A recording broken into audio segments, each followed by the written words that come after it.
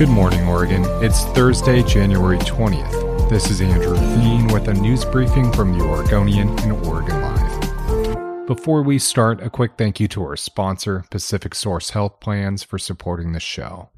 Tootie Smith, chair of the Clackamas County Commission, moved all meetings to online only, citing a raucous crowd at a meeting last week that she described as, quote, an attempted insurrection. The commission has held in-person meetings since Smith took office in January 2021, but the Republican leader described the energy at a January 13th meeting as palpable and disturbing. About 30 people in the crowd weren't wearing masks and refused to do so despite her commands. The group yelled and interrupted the meeting repeatedly, at one point yelling during an update about COVID deaths in the state's third most populous county, quote, "Are you going to spew your propaganda all night?" 12 people died in Clackamas County last week from the virus. Smith rode into office by publicly challenging Governor Kate Brown's handling of the pandemic and openly disagreeing with accepted science. She publicly defied the governor's order surrounding social gatherings, saying she would host a big Thanksgiving party in 2020. She was also at a 2021 protest against health guidance in Salem just before she took office. Smith also encouraged people to go out and attempt to catch the virus to get herd immunity.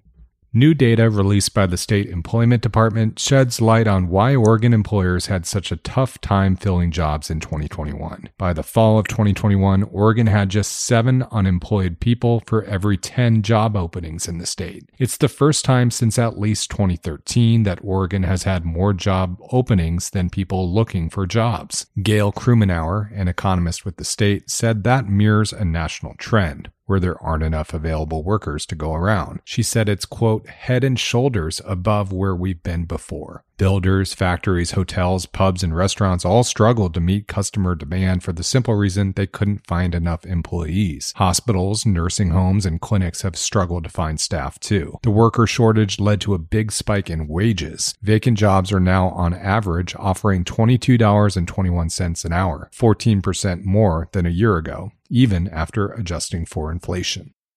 The Portland metro area should start to look cleaner than it had in nearly 2 years, as crews dispatched to clean up illegal dump sites are ramping up their work. The Metro Regional Government said Wednesday it now takes an average of 2 days to respond to illegal dumping and massive trash piles across the Tri-County region. That's down from a record of 72 days to respond as of September 2020. Sanitation crews are also plowing through a backlog of older sites, cutting those from a record 500 active illegal dumping grounds to about 75 as of this week. Illegal dumping of trash and large discarded items surged across the Portland region at the onset of the pandemic, fueled in part by Metro's decision to reduce its sanitation workforce by half during the shutdown. The reason? Metro has lost access to low-paid workers who had performed much of the work but were kept behind bars as the virus raged. The Oregonian and Oregon Live revealed that during an investigation in 2021. After the Oregonian's investigation, Metro said it would stop using prison workers. Since last summer, it's tripled the number of crews across the region and plans to add another crew in the coming weeks,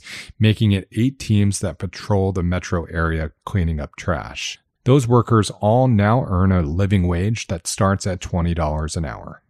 As the world wrestles with the wonder and damage caused by the undersea volcano that erupted in the South Pacific this week, researchers have some news for Oregonians. One of the most active undersea volcanoes in the world is off the coast of Oregon, but experts say that the Axial Seamount, which sits about 300 miles off the coast of Cannon Beach, poses, quote, no real risk. That's because the volcano is both far offshore and deep underwater. The Tongan volcano sat just 650 feet below the surface. The Axial Seamount, on the other hand, is nearly a mile underwater. It last erupted in 2015 and has erupted several times in the past few decades. Scientists can only tell if it's erupted through technical instrumentation. The seamount sits over a, quote, hotspot in the Earth's crust. As the tectonic plate moves over the hotspot, the ground is forced up. The result has been a chain of seamounts forming, much like the Hawaiian Islands. Axial is the youngest and only active member of the chain. Experts say it presents a great research opportunity, saying it's one of the most active and unique underwater volcanoes in the world.